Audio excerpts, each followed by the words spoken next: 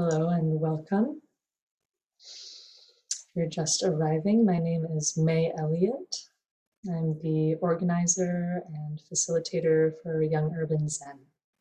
As we're getting started here, if you'd like to sit with your camera on, that can be helpful for creating a sense of community. So if that's comfortable for you, please do. And if it's not comfortable, that is totally okay too. I know many of you have been on Zoom for long hours today, and so please do what really makes this a nurturing space for you. So it's great to be here with some of you. Many of you I haven't seen for a while, so nice to see you, Anna, and Kostiv, and Pasha, and Rohine, Karina, Kelly, Lauren, Sean, Olivia, Asha, Erica, Karen. Welcome. Welcome all of you. It's nice to have a smaller group this evening. So let's see, maybe for those that don't know me, I am beaming to you from San Francisco Zen Center in the heart of the city. And I'll kick it off with just a couple announcements, which we often do at the end of the evening, but I'll start with those. So the first is that we have a Google group. So if you'd like to be on the Yuz Google group, we'll put a link in the chat for that shortly. And that's online space where I'll send out information for upcoming Young Urban Zen meetings, such as the theme and the speaker, and people will send out ways to connect with each other. So maybe upcoming events or even housing posts to find other like-minded people who are into the Dharma to live with. So that's the first. And the second announcement is related to dana, or generosity. So dana is the Pali word for generosity. And the Dharma, the teachings of the Buddha, have been supported by the generosity of practitioners like yourself for 2,500 years. And it's really the support of the laity that's made it so that the Dharma can continue from generation to generation. So if you find yourself supported in some way from the teachings tonight, and you'd like to make a donation, it will support San Francisco Zen Center and Young Urban Zen. And there's a link in the chat to a Venmo handle that you can make a gift through. And maybe also noting, for some people that work for organizations that match gifts, Zen Center is a place that employers can match a gift for. So if that's something that interests you, you can send me a link or send me a chat and I will tell you more about that. So let's see. Oh, and maybe worth mentioning, the suggested donation is $10 for this group, but please offer whatever gives you joy to offer.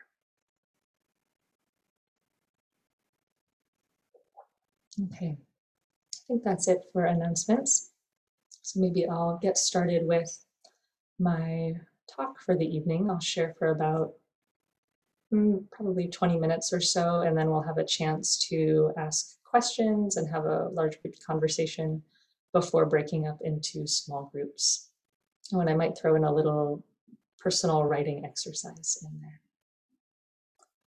So let's see, maybe I'll start by sharing that when I first started practicing the Dharma, when I first started meditating, my sense of what was spiritual was rather compartmentalized. So there were certain things that I related to as spiritual or holy, like meditation or ceremony, very much time in nature, states of bliss or connection with loved ones. And then there were the mundane things that were not part of my spiritual life, like paying bills or going shopping or dating or eating. And over time, I've come to realize that Zen practice includes everything. Zen practice is radically inclusive. At its best, nothing is left out. So tonight I want to highlight something that's often considered mundane, that is so common, it's hardly paid attention to, and yet it can really dictate a large part of our life. So the subject I'd like to discuss is food and eating. That's the theme for the evening. And maybe I will share a story with you, and it's related to my relationship with food. And it starts about 10 years ago. 10 years ago, I became quite sick.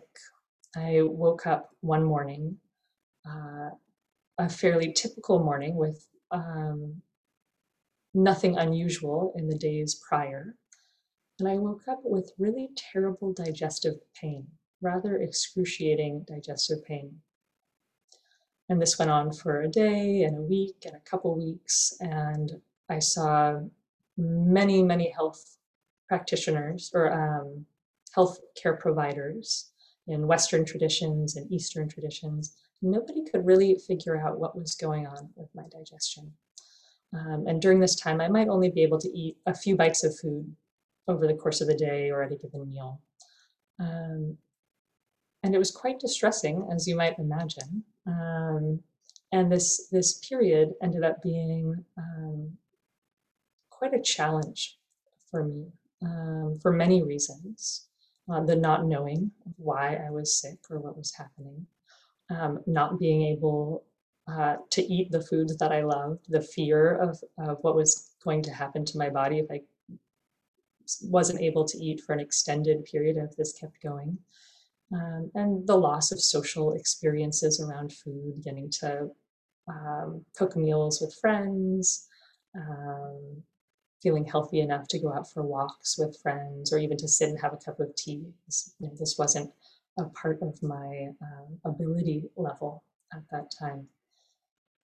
So food became somewhat of an obsession as my body went into more of a survival mode. At that time, I probably weighed about, after several months of this, I probably weighed about 85 pounds, and I'm 5'7", so I was pretty sick. And from this challenging period, there was so much suffering around what was lost that it ended up being a tremendous catalyst for my practice. I was lucky enough that I was already very connected to the Dharma and already very connected to meditation. And so it really plunged me deeper into practice. And it's practice that really helped me learn to be free during this experience, to learn to be somewhat stable and functioning human with an emotional reservoir while I went through this. And so something that I learned through practicing with this, and particularly around the suffering related to food, to eating and not eating, was that the suffering wasn't necessarily from my physical pain that I was experiencing, but rather the craving associated with the food that I couldn't eat, the craving to be able to do things I could no longer do.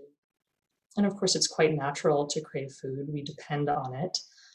And yet how much of that craving is due to basing our happiness in the sense pleasure of eating. So the sense that I'll be happy when I can eat the thing I want to eat or do the thing I want to do. There's certainly craving for nutrition, that natural hunger the body has. And then there's all of the craving for having what's delicious. And so one doesn't have to have a chronic health issue to see how much mentally, emotionally, and physically one is invested in food beyond just a form of nutrition. People organize themselves around when they're going to eat, what they'll be making for dinner. It's a common track I've noticed in meditation, what one is going to have for the next meal, finding the best restaurant or learning to make the best apple pie. And on the flip side, we're disgusted in greater or lesser degrees over unpleasant food. So some get angry when the food is too hot or cold or burned or undercooked. And we might take pride in making a great meal or feel ashamed for overcooking the turkey. So perhaps at its most stark, we see that people in the dominant American culture are dying over attachment to unhealthy foods and to eating too much. The third Zen ancestor said, "The great way is not difficult for those without preferences." The great way is not difficult for those without preferences. Yet food is, of course, an area of incredible preference.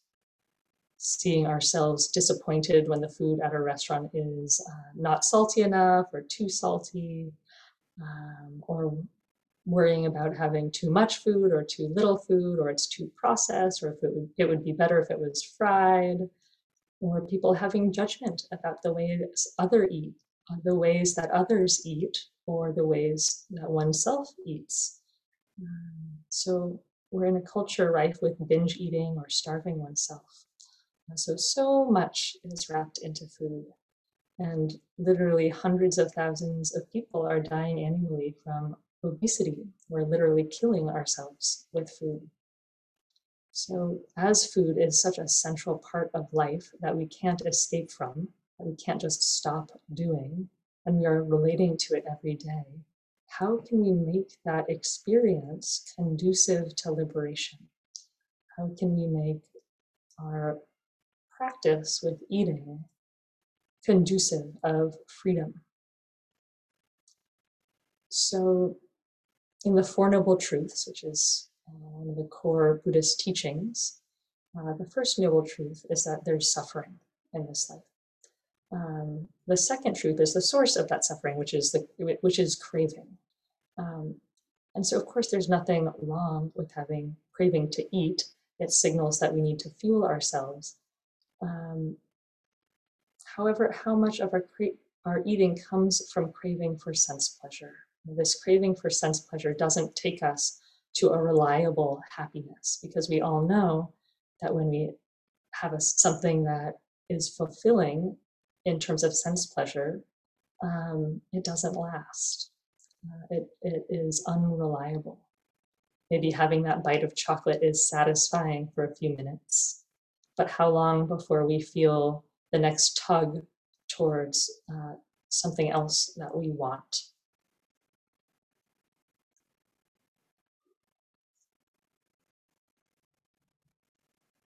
And I think it's easy to see this in a variety of small ways in one's life. I can think of working at jobs in the past and feeling myself getting tired and feel that little pining for a cup of coffee, or getting agitated while being in line waiting for a food that I see is slowly disappearing. Maybe somebody else is getting the last slice of birthday cake and starting to feel that agitation. So yeah, there's this deep-seated delusion that says I'll be happy when I get the new apartment, the new job, the car, the lover, when I get the ice cream or the coffee or the burrito, etc. My happiness is not here, but it is dependent upon something else. So when our happiness depends on sense pleasures, our happiness is based on a very shaky foundation. And we're liable to suffer and cause suffering when we don't get what we want, or we get what we don't want, or we lose what we love when that thing passes, when we don't have the delicious food anymore, or we finish it. So in order to wake up to why we eat, it takes attention. We can see our own mind when we're sitting meditation, but can we see our own mind when we're sitting with a bowl of rice? It actually really requires us to listen in order to identify our habits around eating. And this listening can illuminate how and why we suffer. It can be a Dharma gate that shows us the way towards freedom. And so as we train in meditation, it's like turning on a light within us to see what's happening in here mentally and emotionally. And then we can bring that with us to our eating practice. So this evening, I'll largely be talking about a set of teachings from the book Mindful Eating by Jan Chozen Bays, who's a Zen teacher and physician. And we'll talk in 2 weeks. I'll offer a second part to this talk to look at another facet of mindful eating and practicing with food. And during that meeting, I'll talk about some different aspects of maybe of how we can eat differently. But tonight, I want to look at why we eat. And so Jan Chozen Bays talks about 7 types of hunger. The hunger, the why we eat. And she actually, since writing her book, she added in an 8th one. So I'll be talking about these 8 types of hunger. And I think they're excellent ways for becoming more intimate with what is calling us to eat. So the first, and actually I'll go ahead and I am a visual learner, and maybe some of you are as well. So I'm going to post these in the chat for you.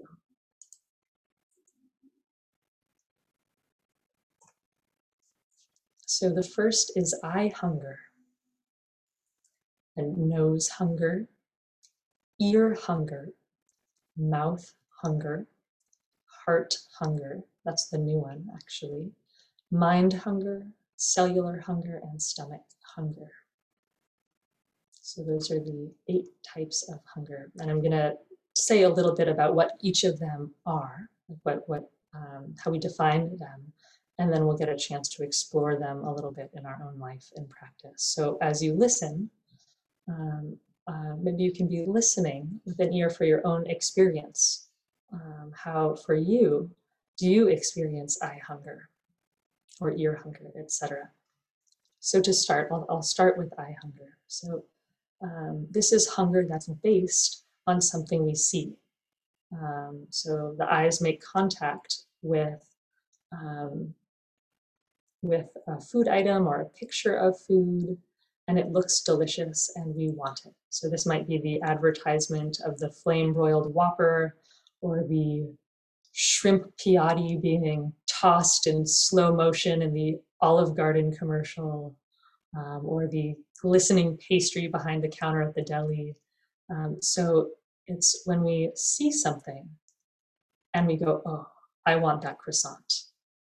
So it's not that there's any sort of physical need for nutrition happening there, but it's a craving that comes from eye contact.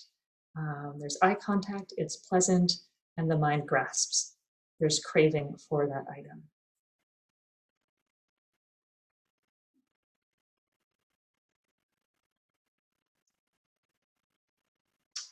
So nose hunger is when we crave something based on smell.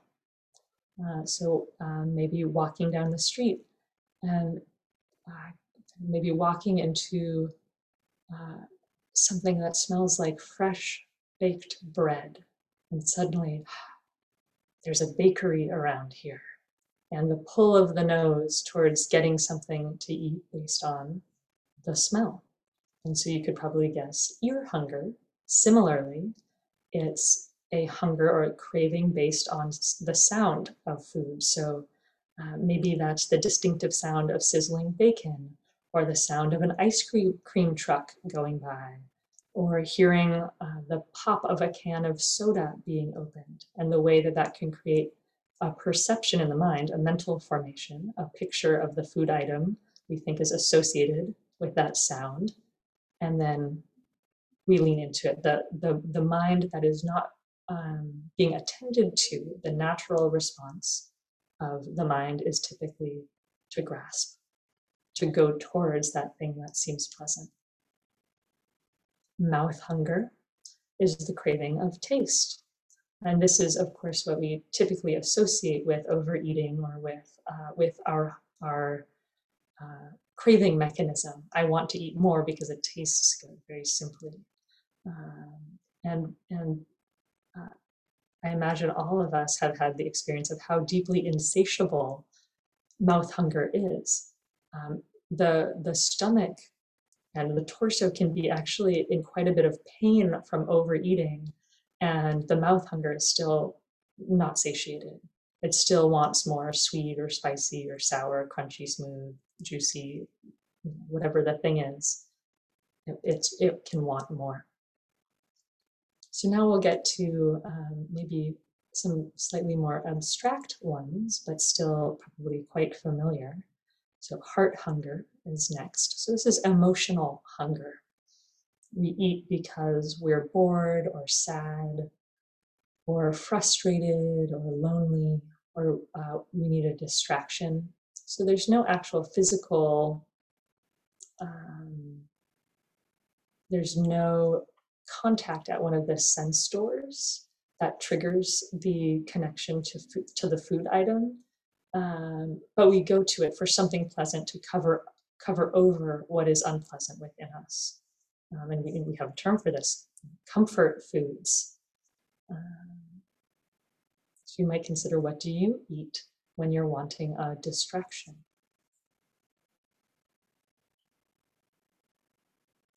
The next is cellular hunger.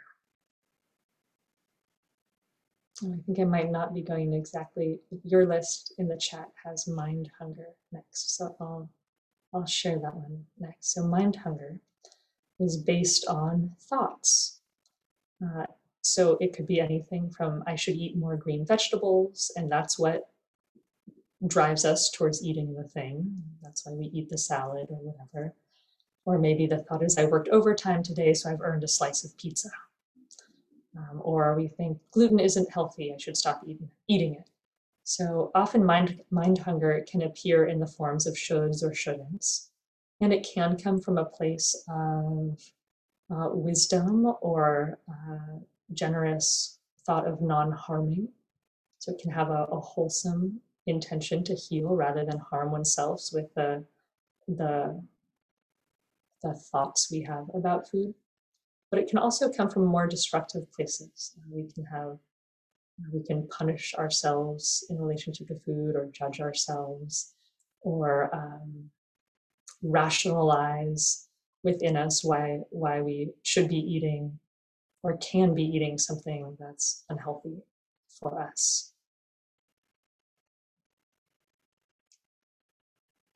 So next, cellular hunger. So cellular hunger is what the body needs. Often it's more a deeper hunger that isn't based in sense craving and not based in thoughts.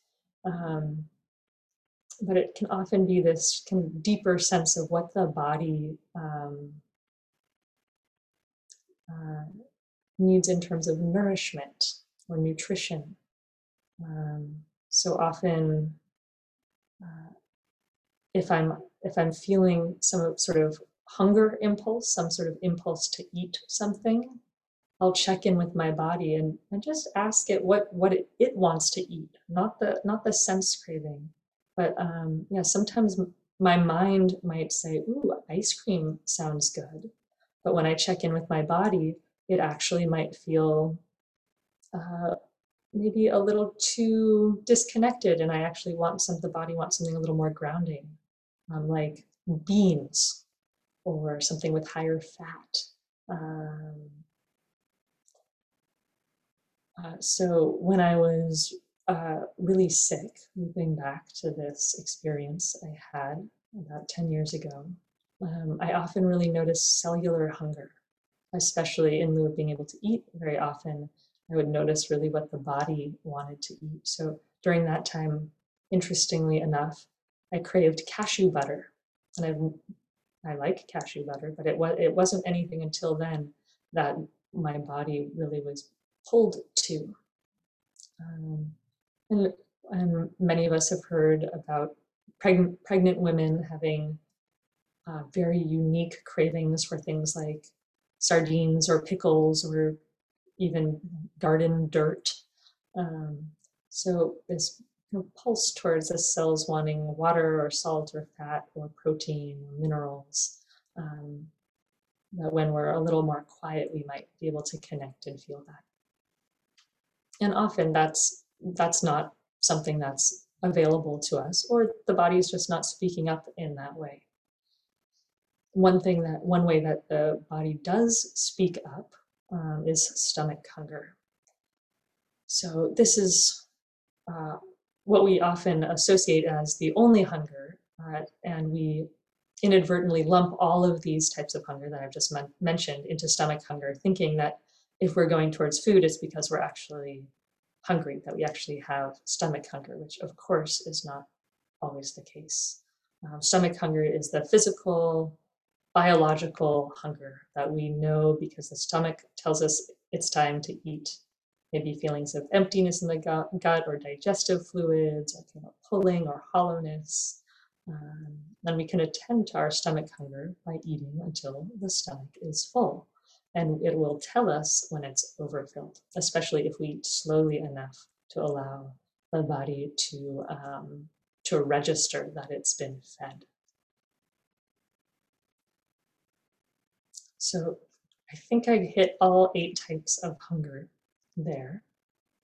And I want to say that the arising of these types of hunger isn't good or bad. It's actually part of the natural process of being a human, is to have to see and hear and smell things that are pleasant, and or alternatively unpleasant. This is just part of having a body. And we don't need to shame ourselves or pride ourselves on whether we're noticing or not noticing any of these types of hunger. The way that I find that they are useful, and for me specifically, learning these 8 types of hunger provided a point of clarity for me. So it was taking this whole mass of experience that I used to just call I'm hungry, and allowing me to discern the different threads of what was actually happening in me. So helping me discern whether I was reaching for food from a wholesome place or an unwholesome place. And when I say that, I don't have a moralistic association with wholesome or unwholesome. I simply mean, is this type of hunger that's arising, if I act on that, is that conducive to ease and well-being and non-harming, or is it an action based in greed and delusion? Because actions based in greed and delusion don't lead to a steady happiness in one's life. So how do we actually practice with these types of hunger? First of all, just noticing them is fabulous. And that can, like, as I said, for me, it helps me see what's going on. And once I'm aware of what's going on, I have a greater chance of choosing something skillful. So the greater our awareness, the greater our choice, and the greater our chance to live wisely, to be truly happy and without stress. So typically in a moment where we're not mindful, we might come to our senses without realizing that we've even gotten hungry in any way, and we're already standing in the 7-Eleven parking lot after finishing 3 corn dogs. But with mindfulness, we might actually see the process as it unfolds, rather than catching ourselves at the end of this maybe unhealthy habit pattern. We might notice that we're ruminating about a disappointing conversation with our boss when we stop to fill up the car with gas. And from that sad feeling, we reach for something to cover that feeling. And so we headed towards the hot bar and ordered a family pack of corn dogs. But when we're present for that whole process, and we see the way the body feels, we might notice, oh, heart hunger, this is actually heart hunger. There actually isn't any stomach hunger or cellular hunger present. We have a choice to be able to let it go. And sometimes we can't let it go. Sometimes the craving has too much of a grip on us. And when that's the case, we just be with that experience completely. We can be upright with our craving and our engagement in eating whatever it is that we are clinging to, that we really feel strongly that we just must simply eat. And that's a really fabulous source of learning, to be able to see what it's like to crave and not be able to let something go, and to notice what that feels like in the body. When there is enough space in the mind and we can see the craving and not need to act on it, it's a really powerful experience of not having to let the craving drive the bus. We don't have to let our craving tell us what to do. We don't have to let it legislate our lives and actions. We can still be kind to it. We don't have to stamp it out or reject it. but kind of in the same way that we might interact with a hungry dog. That's how we can relate to our craving. So we can be kind and compassionate, but we don't need to feed the dog all the time. We don't have to feed the dog every time it begs. But you know, we can, oh, sweetheart, I know you want a biscuit, but you can't have a biscuit right now. And in that way, making room for including whatever arises and not being bossed around by it.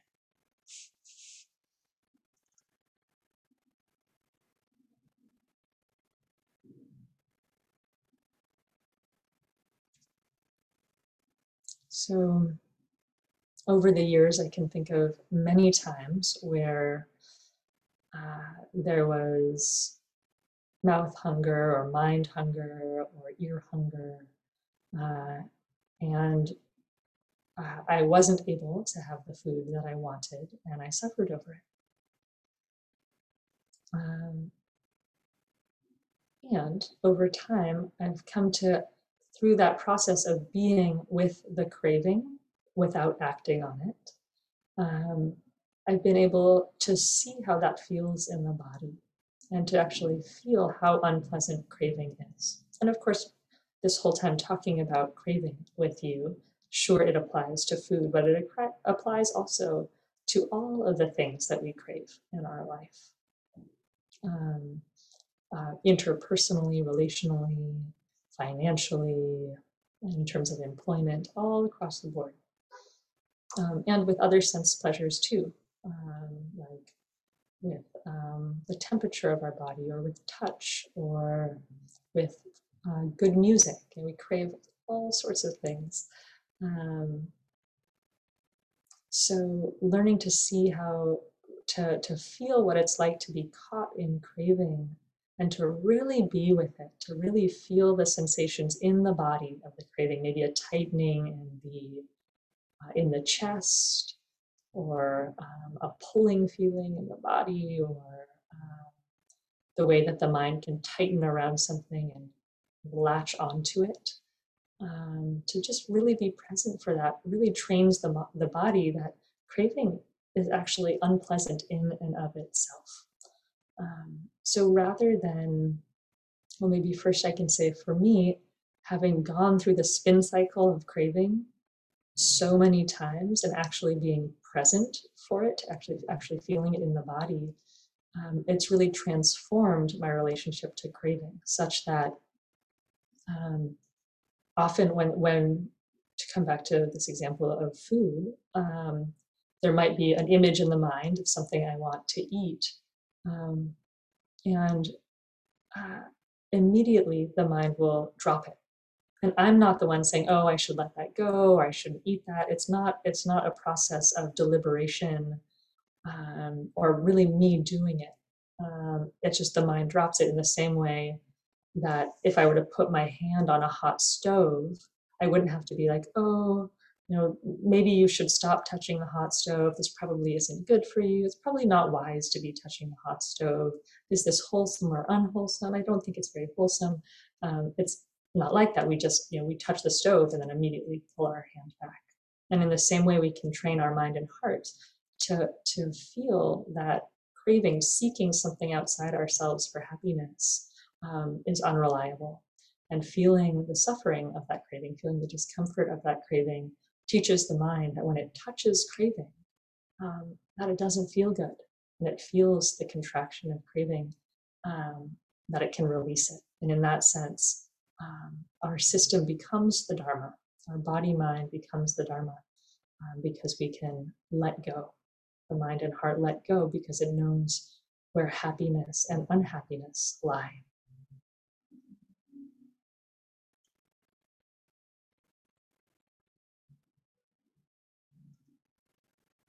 So these 8 types of hunger can really teach us discernment. And from that place of clarity, we can hold our relationship to food with compassion and with the mind of renunciation, with that willingness to let go, to not have the last bite on the plate if we really feel complete, if we feel full. And when our craving or judgment arises, can be compassionate towards it.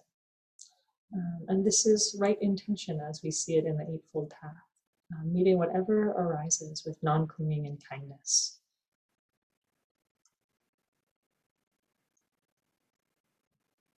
So maybe I will close with the wish that all beings know great ease and well-being in their relationship to food.